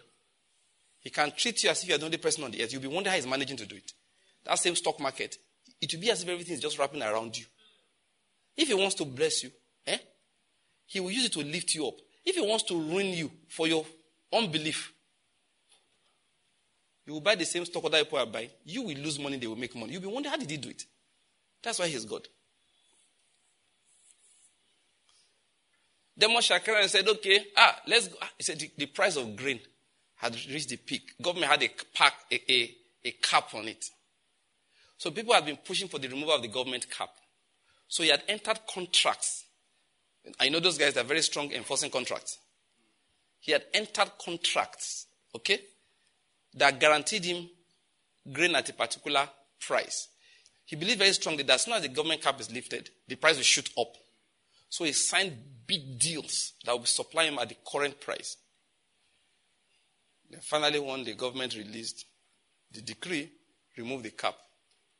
And that price that was high turned out to have been an imagination. That was only high because everybody thought it would rise. That's how everybody was looking. You know what happened to the price? It started dropping. And at that time, he was losing $10,000 every week or so. I'm talking about, I think, is it 50s or so? Long ago. He was losing $10,000 every week. Move up now, price. I like it down here. So the people he signed deals with were not the ones enjoying. They were bringing grain for him by shiploads, of course, truckloads. He was looking at his money disappearing. His manager called him. His father called him. Oh boy, what are you going to do? Come back home and come and settle this problem. He was doing a crusade somewhere, organize a program. He said, I can't now. The kingdom business is first. Okay? But you are losing. They said, by his calculation, he was going to be totally wiped out in a few months. So you know what he went to do? What Christians are supposed to do. He went to pray. So he knelt down and said, God, help me. The business that you helped me build is about to disappear. I'd entered into contracts that will kill me. And the Holy Spirit said to him clearly, who sent you into the business you are doing? And let's make a long story short. You can read the story in The Happiest People on Earth. God said to him clearly, the Holy Spirit made it clear. He said, I never gave you to that business. I never gave that business to you. Now that's not what I told you to do. Let's make a long story short. He said, Lord, please get me out. God said, no problem. I will do that. So he needed to sell. It's a milling business. He needed to sell everything off. So he looked over his shoulder without anybody, because you know that kind of thing, like, just get me out. And I looked, and I said, God, please, can I get a good price? You see, I told you that if you offend and God takes things away from you, go and pray, repent. Then ask him that thing he took away, can he bring 2 back? Don't be ashamed to do it. He restores double. That's what he does. The years that the locust ate the palmer worm, he will give you double back. Don't worry. Don't say, if it's only half, he gives me back, I'll be happy. I know. But why don't you just collect double? Let the forgiveness sound sweet. When he finishes forgiving you, for everything you lost, he will now restore. But the Bible says that he has wounded us. You know what he will do? He will heal us. That's why he's God. That's why he's our Father. You mothers, you've done it before now. You told that boy, don't touch that cup. He carried the cup. Wham, he fell down and it broke. What did you do? You twacked his bum. Twat. He started crying. And you're walking away and he's following you. Finally, you carry him, right? You rub his head and give him sweet. Reward for breaking your cup. You see what I'm saying? Okay. After you have finished begging him, you now toast bread and give him to eat. That bread would not have come if you didn't break the cup. Can you see what I'm saying? That's how God deals with us too. After he has flogged us, he will rub our heads and I say, I want tea. He will still bring it. He said, that money I lost, was 1 million naira. Can you give me 2? Just make it 3 so that I will know that. Don't be ashamed. He will do it for you. I know what I'm telling you. And you know the way you are laughing? That's why he's also laughing. He's very happy when you have repented and you have learned your lesson. Oh, no, he's very happy. No, he's very, very happy. All right, the Lord is good. So Demas Shakai now was telling you his story, right? He looked over his shoulder and said, God, please, can you just get me a good buyer? I want a good price. One man was sleeping. Suddenly he woke up and he heard a strong voice inside him. Call Demas. I want you to buy his business. Like what? That nonsense? Don't know whether you get my point. Imagine a man pushing his car every day. You know, wake up and God say, go and buy that car. Like what? Lord, I've been there. His AC does not work. Anytime he starts it, 2 times now I had to help him push it. And he had new battery. Not like the battery was not good. First time they said it was alternator. Next time they said it was one coil. I'll go and buy a car that's not working for the owner.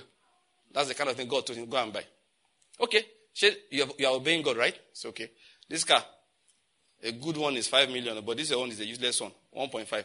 The guy said 3.5 or nothing. You know, you're looking like, are you okay? Are you okay? Carry to the market. Let's see who buy it for you for 1.5. What nonsense? I'm even... That's exactly what happened to Demas Shakai. That man got there. He said, I want to buy your business. Demas said, I'm doing a crusade. I'll be back end of the week. The man like, excuse me. See, let's get it clear. I don't want to buy. I'm just here for certain reasons. They sat down after wasting the man's time for days. He finally sat down and insisted on the particular price. And the man was looking like, are you okay? You don't seem to get it. You are losing money every day. If I don't buy this business, you are going to be wiped out. Demas said, that's my last offer. The man said, I'm going home. He went and slept. The Lord woke him up again. I said, go and buy the business. The guy grudgingly, painfully, just signed the deals and told them, please, can I have my sleep now? That is, he bought it so he can sleep. He wasn't sleeping. The Lord said, you will buy it too. You know what I love about the Lord? Don't worry about it. He has given him more than enough money to buy it. One, that guy will make so much money from it. Demas will be tempted to collect it back. And the day he collects it back, you know what's going to happen? Him and the business, they are going to the Atlantic. The Lord is good. What am I going to say by all of that? It's not, the Lord told him clearly, it's not everything that you belong in. It's not every business. Life is not spontaneous. Christians, please, I'm begging you, before you get into anything, pray. Don't just say, this one is making money now. You jump inside. That's how you keep losing money. You just be frustrated. Because you think your life is a game of chance. You don't know that you are ordained. I hope you know you are personally known. Do you know that? God knows you personally. He will say, Dami, where are you going? One of our brothers gave me a testimony a few days ago. He said there was one story I told. I was talking about Bishop and his car that was smoking when he was going where God didn't want him to go. He said, do I know it happened to him? That he was driving where he was not supposed to go. One day he just went and opened something under his fuel tank. The fuel started pouring on the road. So he stopped, called his mechanic. The mechanic came all the way to where he was stranded on the road, fixed the car properly, and left. He said, sir, stubbornly I kept on going. The engineer came back again, losing the thing. A car that just been thoroughly fixed. The fuel started pouring out again. You know what he was feeling? God was looking at him and said, next time I burn the car. So he quickly turned. He called the mechanic again. They came fix the car. This time around, he had borrowed, do you know what we say in Nigeria? He had borrowed sense. He quickly turned and went back home. For me, let me explain. God knows you personally. I pray you get it. He knows you personally. Once I was in Lagos, when God kept me then, for long after, I started wondering, did I do right? But I know even if I did wrong, God was kind, or he will have forgiven. But what happened was that God kept me in Lagos, I didn't have what you call a job. I didn't have. It gave me food. It gave me a place to stay. I was staying with my auntie. And I was eating at the house. And it made me responsible so that I wouldn't just be lazing around doing nothing. I was a driver. Not many people had the privilege in Nigeria of having a driver that had an MBBS. Yeah, I was a driver that had a bachelor's in medicine, bachelor's in surgery, with a full registration with Medical and Dental Council of Nigeria post-NYSC. Or more. I should have been driving a limo. Good qualification, I'm telling you. That's the job. Months, not 2 days. Wake up in the morning. I got used to it. I wake up in the morning, I have a bath, I dress up and go and sit down and I'm waiting. So my auntie will come out. Okay, we'll go to the embassy. From the embassy, I need to stop to see somebody, this part of Ikoyi. From there, I think I'll go to Apapa. Let me see the manager then. Then we'll go to Ikeja, buy some things and come to the house. Yes, ma. I go down, start the car. It's my relative. I start the car and I'll be driving. And she just, initially, out of, this is not my driver now, she'll sit in front, initially. After a while, I said, auntie, don't feel bad. You can have your seat at the back. Okay, she went to the back. And I'll be driving. That was when I hated manual cars, even though I ended up driving one later. My left foot, I had chronic calf pain from pressing clutch. See, Lagos is a wicked place. Sorry, brethren in Lagos, I'm sorry. I drove that Lagos. In a short while, I knew everywhere in Lagos. All those places. I knew everywhere. I knew how to navigate. I knew how to handle area boys. I knew. Anyway, the point I'm making is that I was a driver. That's what I was doing for months. You see where I'm going in a moment. I was waiting to start residency in Luz. So, one day I went to Luz.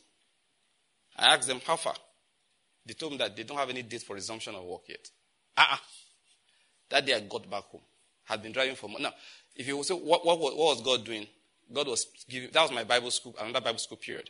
All I used to do, I don't know how many hours of message I listen to in a day. As I'm driving, I'm listening to messages. Anytime it's okay, come here when we get somewhere. Say, park here, come and wait inside the hall. I said, no, until I'll wait inside the car. Why? I was in the car player to listen. I listened to hundreds and hundreds of hours of messages just driving her around.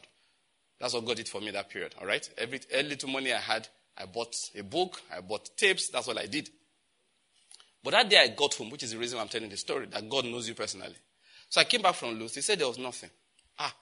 When you think it's tomorrow, waiting is easy. But now it was just indefinite. I had been doing nothing like that, apart from the driving job, for months. So I got home that day. I just sat down. I said, God, please, I need to get a job. I need to work. One of my seniors from school, we'll call him, his name is Augustine. He just came to my house that morning.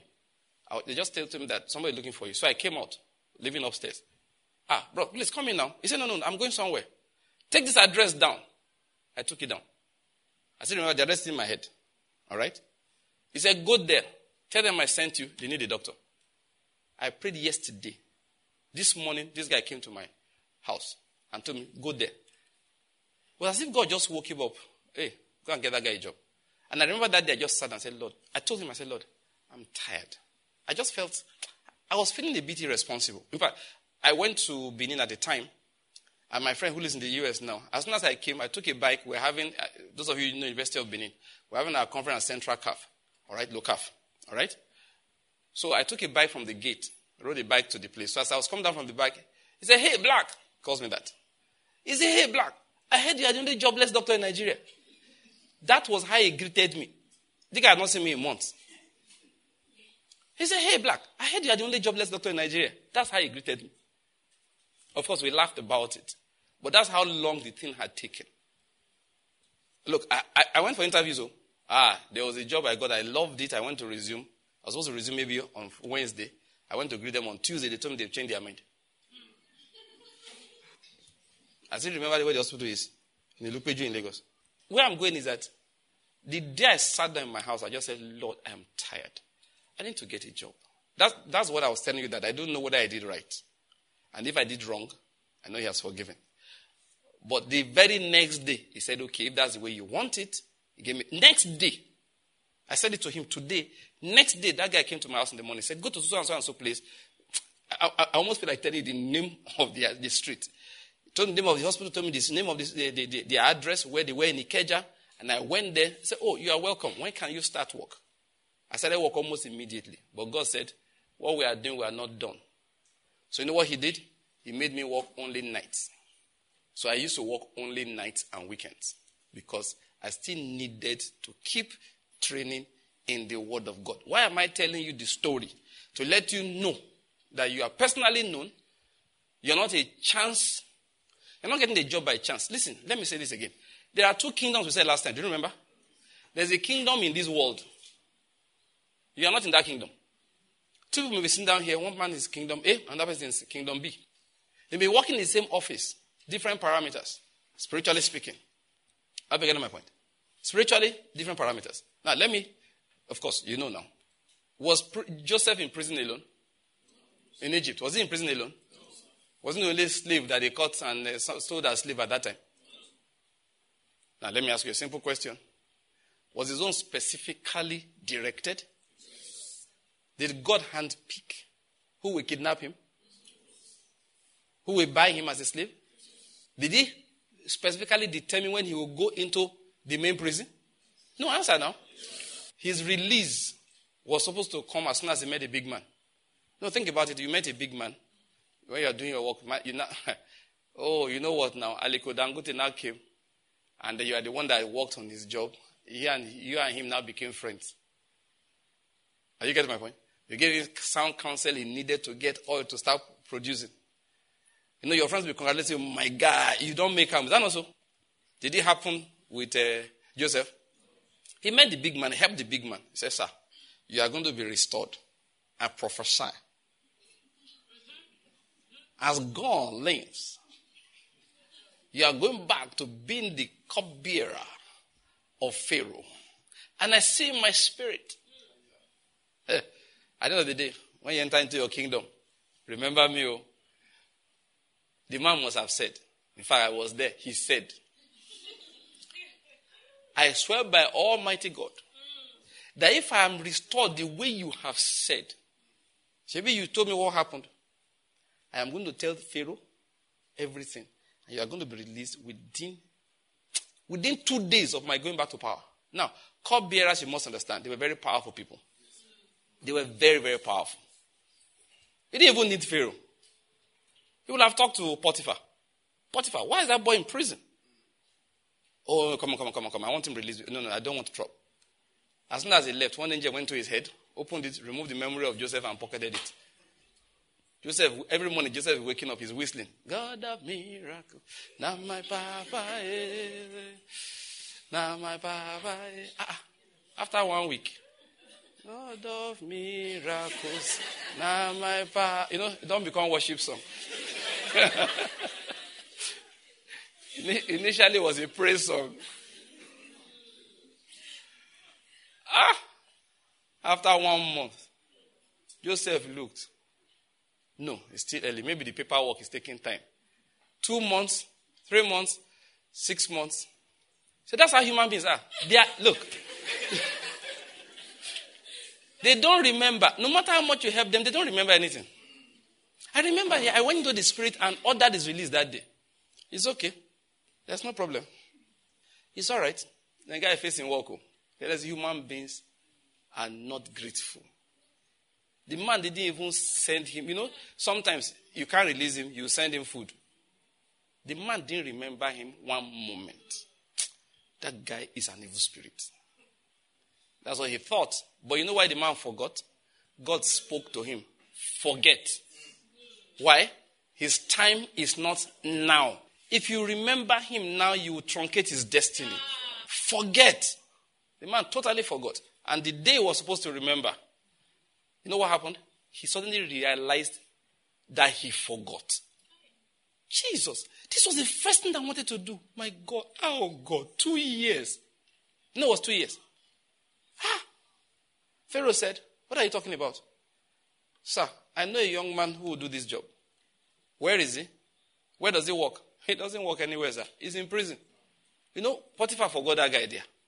If I were Potiphar, I'll probably do worse too, but so let's not be angry with Potiphar. The point I'm making is that, do you know Joseph could not be released a day before God said he should be released? Read the book, I Was Wrong, by Jim Baker. You will understand it. Jim Baker was sent to prison essentially for his whole life. 30-something years in imprisonment for a man that was about 40-something. But God said, don't worry. In due season, I'll let you out. God kept him there until, first of all, he was heartbroken, he was depressed, God was looking at him. The patience of God is very painful. You may like it, but if he's patient in one way towards you, you'll be... Instead of him to just use his patience for iniquity alone, use his patience for other things. Put you in prison, doesn't come to greet you. Jim Baker was in jail. There are different kinds of jails. There's a prison where you are. Everybody's coming to say, Pastor, how are you? It will soon come to an end. Nobody came to greet him. Most people forsook him. Associating with him, it was as if associating with him meant you agree with some of the wrong things he did. Even whether he did it, don't forget that point. But people so left him. The most painful part, even his wife. Initially, his wife, only two people used to come. His wife and his friend, who was his chief contractor. So the contractor and his wife always used to come to see him. They were always coming together to see him. They were always coming together to see him. He considered that guy his best friend. The guy was always coming with his wife to see him. And then one day, the wife let him know that she's divorcing him and marrying that guy. Yeah, the wife divorced him and married the guy while he was in jail. Never see pain. Now, ordinary man, woman will promise to marry you. Now you say no, they marry again, you won't die. And the person who come marry, you don't even know him. This one, this was his wife. And he was watching the romance blossom in front of him like this. Two of them were coming to see him. Please, if I'm in prison, don't escort my wife. God bless you. She can come by herself. What kind of thing is that one? Hey, don't escort her. Go and take a taxi. Jim Baker is making me afraid. This guy's wife divorced him, I'm telling you. Broke. Oh God, the guy was reduced to zero. David said, I'm like a worm. The guy was wormy. After he had been reduced very low, God now looked at him and said, well, Alpha. He started thinking about his life. God taught him forgiveness. Forgive people. He started forgiving everybody one by one. All the people that treated him bad. Jessica Hand, who accused him falsely. All those people, they started forgiving them. Maximum Bob that put him in prison for the rest of his life. He started praying for them. Pray for the prosecutor. Pray for everybody. Prayed for his wife. Pray for his friend. Pray for everybody. Started reading his Bible for the first time in a long time. He was a preacher, not the read Bible. He was too busy. He started reading his Bible. He was reading his Bible. Then God began to correct him. Finally, when he had done all of that, God said, okay, good, now time to go home. 30-something years in prison? No, it's time to go home. He got a new lawyer. The new lawyer looked at the first case. He said, Kai, your first lawyer was bad. You're not supposed to have gone to jail at all. Yeah, that's what this new lawyer said. That this first lawyer was bad. That why was he here trying to discredit the witnesses instead of focusing on the facts of the case? That he could have presented the fact that you didn't do anything. But he was so busy trying to discredit the witnesses. He said, but that is done. American system, there's nothing they can do about that. So let's go somewhere else. He read the judgment. Excuse me. What did the judge say? The judge put one line, not two. One line. He said, you knew, I can't remember the exact words, but he said, you new modern day preachers make us, conservative Christians, appear like we don't know what we are doing. That word, us, the lawyer took it to appeal. This judge is biased. Just by putting himself in the picture as a judge. He said, you make us. He said, who is us? You're supposed to be a judge. How is it your business? What's going on out there? Just face the law. He went to appeal. Said, this judge is biased. Appeal court justices looked at it. We agree with you. Struck out the sentence.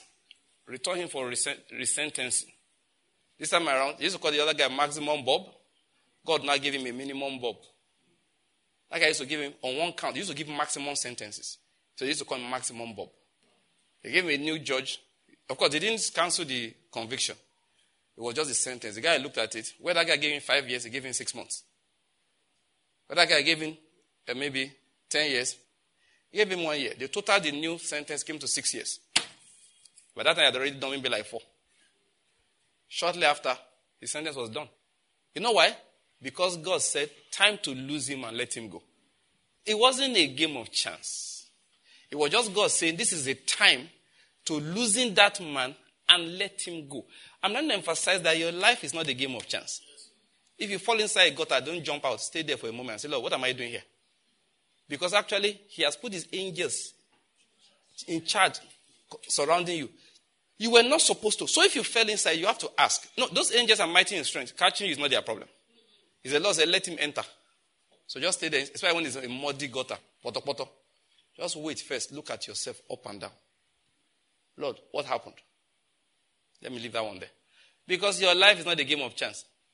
Kingdom people, they're the ones I'm talking to. We're not talking abundance here, so that we will use God to settle our material, worldly system. Our material and worldly standard. No. What we are doing in the kingdom, what we are doing as Christians is to walk in the kingdom. And in that kingdom, God plants his garden. In that kingdom, the Lord has planted his garden. And he said there you may eat freely. I'm just going over things we said last time. Remember, just remind us, okay? By the way, have we already looked at chapter 12? The Lord is good. Don't worry, we'll read. Don't worry, today we're not going to stay here long. But you never can tell you. Anointing can come now. We'll start. But let's just review, all right? So like I was saying, I said something to us last time. Let's just go over them briefly. So God gave us the energy in ourselves, not to be looking for material things or trying to get results, but to do what? But to do what? What are we supposed to do with the energy he gave us? To seek the Lord. To seek God. As you are seeking God, the Bible says as long as you seek the Lord, God will make you prosper. You know one thing I noticed last time we were reading that, is it 1 Kings? Chapter 4, verse Solomon. You know God told Solomon what? I will give you wealth. I will give you wisdom. But you know he didn't tell him I will give him long life. You know what he said? As long as you obey me, he put a condition on that thing. I know the truth. I find that God usually attaches conditions to long life. Honor your father and your mother. Why? Long life. I was reading, go and read the 1 Kings chapter 4. I found that, hey, he told him, I'll give you wealth. He said, as long as you follow my ways, your days will be long. I said, okay. As long as he sought the Lord, the Bible said, God made him prosper. What is our job as Christians? Continually do what? Seek the Lord. The sad side is that people, they often do one thing. They don't seek the Lord, they seek what he gives. What did I say? They don't seek the Lord, they seek what he gives. I was preaching in Asaba, all right? And the first day what God gave me to say, all right, was that Jesus is asking, do you love me more than this? You know, when after making fish for them, they caught fish. What was the question he asked them? Do you love me more than this? He asked that question. And so, when I was a young person, I used to think that he was asking him, do you love me more than the other apostles? Well, that's possible, but I'm looking again, I'm wondering, was that really what he was asking? Was he expecting him to be more committed than the other people? I don't know. But what I think is more like he's asking him, do you love me more than the things I provide? But at least we can apply it. Jesus wants to know, do you love me more than the things that I give? And you want to know the truth? It's very important to him. If your answer cannot be an unequivocal yes, he's not happy about it. He will train you until you're able to say, though he slays me. Complete it for me? Yet I will trust him. See, until you're able to say that, all right, he's not happy. And I want you to understand something. There are people that he will treat. Look, learn it on time. It's very important. That you get to a point where you look and you know that, you know the song? You take the whole world. Sing it with me now. You take the whole world and give me Jesus. You take the whole world and give me Jesus. You take the whole world and give me Jesus. I'm satisfied. I'm satisfied. Now the first stanza is, I have decided to follow Jesus. Okay, let's not sing down. But that second one is one I really wanted us to sing. You take the whole world and give me Jesus. You know, when I was when I started learning faith those days, they told us that song is sense knowledge. It's sense knowledge. You are supposed to give me Jesus and give me the whole world. That is a Mio Kuku Sheshe principle. You know that pastor, so professor, okay, no, I should call it the professor in the principle. He said, I love Jesus, but I still love Mio Kuku Sheshe. It's not right. It doesn't work. You should, the fact, you know what happened to us as Christians was that we became covetous. Yeah, we became covetous. Covetousness became our issue. Because we're not supposed to qualify it. One major problem with kingdom abundance is that Christians are too covetous. That's one major problem. That is, the things attached to Christ is so important to them. Christ is not all. Christ alone is not satisfying. You want to hear the truth? You will not be blessed until Christ alone is satisfying to you. No matter what you have outwardly, you are not blessed until Jesus alone is satisfying to you. He came to Peter and said, do you love me more than this? Do you love me more than the ministry? Do you know it's important? Or do you even know it's a very reasonable concept? I've seen people, I'm sorry, sometimes because you've been around for so long, sometimes I look at some preachers sometimes, I say, you don't love Jesus more than this ministry. That is why, to build ministries, you see preachers lying, telling lies. Why would you, think about it, why would you as a preacher fake miracles so that people can come? You know what? You don't love Jesus. You actually don't. Why will you tell lies to raise money when he's the way, the truth, and the life? Truth is important to him. Truth is crucial to Jesus Christ. Truth is crucial to Jesus. You cannot use a lie to promote the truth. Many people they love ministry more than they love Jesus. That's what I was telling you about Jim Baker, who was not reading his Bible while he was preaching. Yeah, he was not reading his Bible, but he was preaching. It was when he was in prison, he started understanding the Bible. And he's a Bible school graduate. In his days, I heard this man preach, Rabbi Zacharias. He was quoting somebody. A teacher in a Bible class, in the Bible school, in a class in the Bible school. And he said, how many of you here don't believe in God? You see what I said? You're at the Bible school. And you're asking, is there anybody who doesn't believe in God? And one or two hands went up. So what are you doing here? He said, there's big box in the God racket.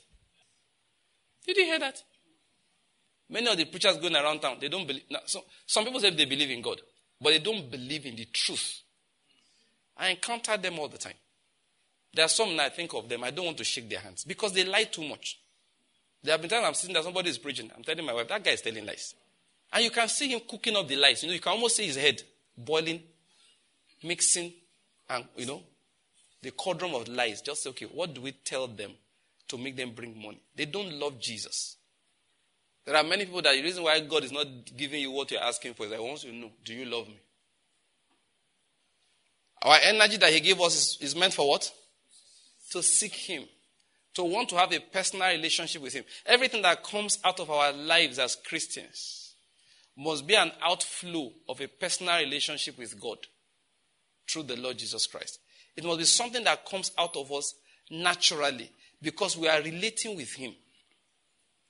Let me give you a small personal testimony. Do you know I don't know how to prepare sermon? They prepare a sermon. I tried it those early days. It didn't used to work.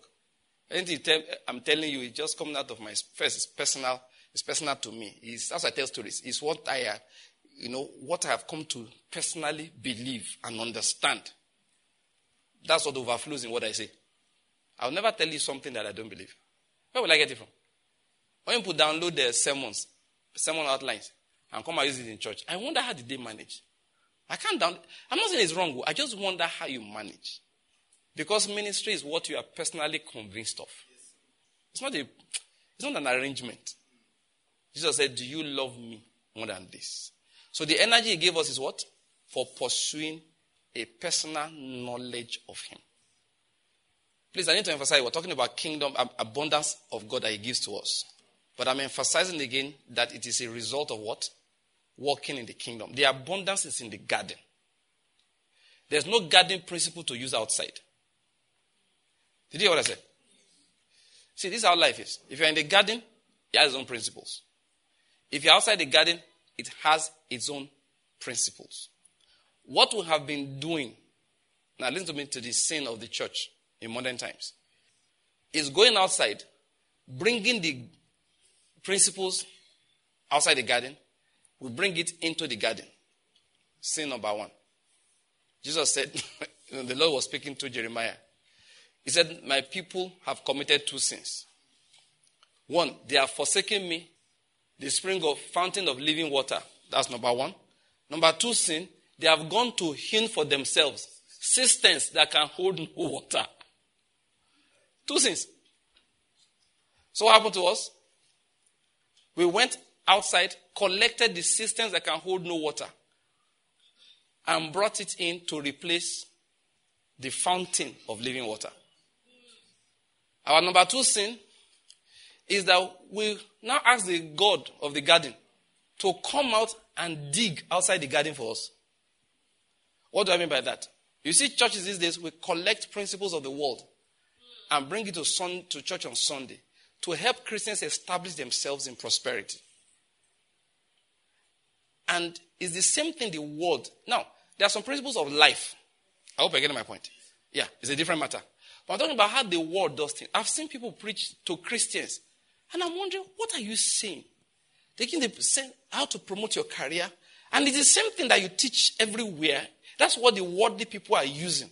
And you think that's how they are getting results. Do they get results? Yes. They are cursed. The land is cursed for them, but they get results on it. People of God, don't bring it into the kingdom. Number 2, you can't tell the God of the garden to come out in competition with the world, with you. That is, God, let's go and show them.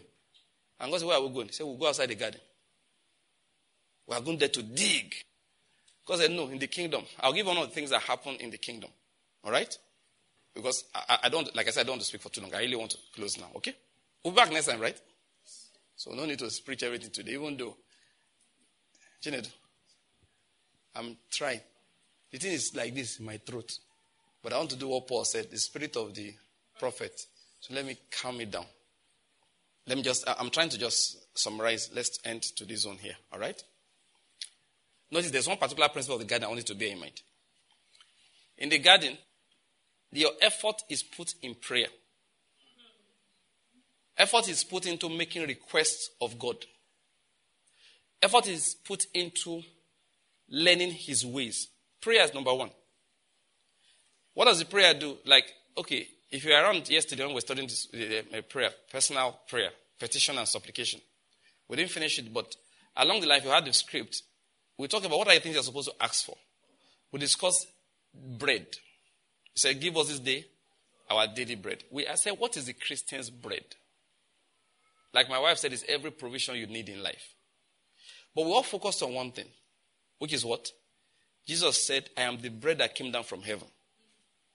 He said, don't labor for the bread that does what? That perishes. So there is bread that doesn't perish. So when we are praying, give us this our daily bread, it is the one that doesn't perish that's our primary concern. So in the garden, we are praying for that bread. He says, seek first the kingdom of God, every other thing will be added. We know if we follow what he's saying, he will add other things. I have found out, as a matter of fact, there is no way for the Christian to strategize his way into prosperity. There is no way. I have found that thing out, that there is no way for the Christian to strategize his way into prosperity. There's no way. Sometimes, at least I have that personal experience, and many people do, where you put most of your energy, all right, doesn't give you much materially. But don't mistakenly stop. The world will tell you Pareto principle. 80% of your Something comes from 20%. But this is what they now do, restructuring people. If you read this man's book, I think it's a very stupid idea, but he did it and people are following it. Straight from the guts, I think so, with Jack Welch. Was it Jack Welch? Or Lee Iacocca, who was head of GE, General Electric at the time. I think it was Jack Welch. It was Jack Welch that said it.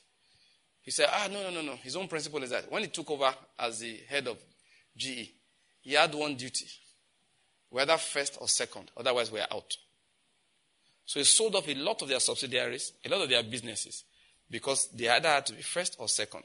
I thought about it later. I said, no, not necessarily. It was marking efficiency materially. As Christians, we understand. There's what they call the priestly corner of life. There are the sabbatical things we do in life. There are things you will do as Christians that don't produce anything for you, materially. But God said, keep doing it. You know why? What you are getting in life, He said, from God comes your reward of the inheritance. For those in the kingdom, anything you get is a gift of God. So, don't say, I work so hard and I don't get paid enough. God said, don't worry. There will be a place where you will work not at all, but you get paid everything. Say amen to that. Amen. That's the principle of your life. And many Christians have failed in one area because God gives us tests. He proves us faithful. Because they don't understand this principle. You know what they do? They abandon the place where their exam is. So they fail permanently in life. Did you hear what I said? God keeps you in position A. He said, that is where I'm going to test you. Now your friends tell you, you are not making any money there. Move to position B. God said, no, you don't understand. Where your life will get to, it will be a gift that I'm going to give to you. But because you left position A, anytime I look at your report card, you know what happens? You have failed. Every time I look at your report card, I discover you have failed. In fact, you didn't even take the exam. You never took the exam. So want to qualify for the next promotion in life, you have nothing. Why? Because the world told you, wherever you are putting your energy, you should have something to show for it. That's not the principle of the garden. I hope you're getting my point. In the garden, you see, you want anything? You know what God said? Ask. And later on, please remind me. When I say remind me, nobody ever does. So I'm not even going to ask you to remind me of anything again. So, Banky, remember that you said, I'll remind myself. And I have to be reminding myself of things. Okay? Anyway. See, this is how it works in the kingdom. God proves you faithful to qualify you for the next assignment. Everything in life for us is an assignment. Don't forget that. Everything is what? An assignment. What we call wealth in life for us is not personal riches, it's an assignment. So you can have a company valued at about $1 billion. Doesn't mean you are richer than a person who works for federal government, is a manager in one big institution or whatever. Okay? You know what it just means? It doesn't have your assignment. Let me end with this. Do you know this job I'm doing here? Preaching. Do you know I will never exchange it for the one that Dangote is doing? No, I won't exchange it. I won't. If you are called to ministry, if you have been called to preach, let me tell you something. You won't know the problem in it because you are doing it. If you are not preaching and teaching, damn, you know what I need to do? Carry you somewhere where you can. But I'll be giving you like $20,000 every month as salary. With one condition, no preaching. At the end of 6 months, you will say, okay, take your money. Even the one you gave me last year, collect it back. You will know what Jeremiah meant when he said, the word becomes like what? Fire. Shut up in your bones. You know the truth? It's not only preachers. It is not only preachers. For us, believers, everything is what? An assignment. If you recognize that, please, let me just say this and I close with it. It's important you recognize that. Because many people, what is holding them back is that God said they don't get the point.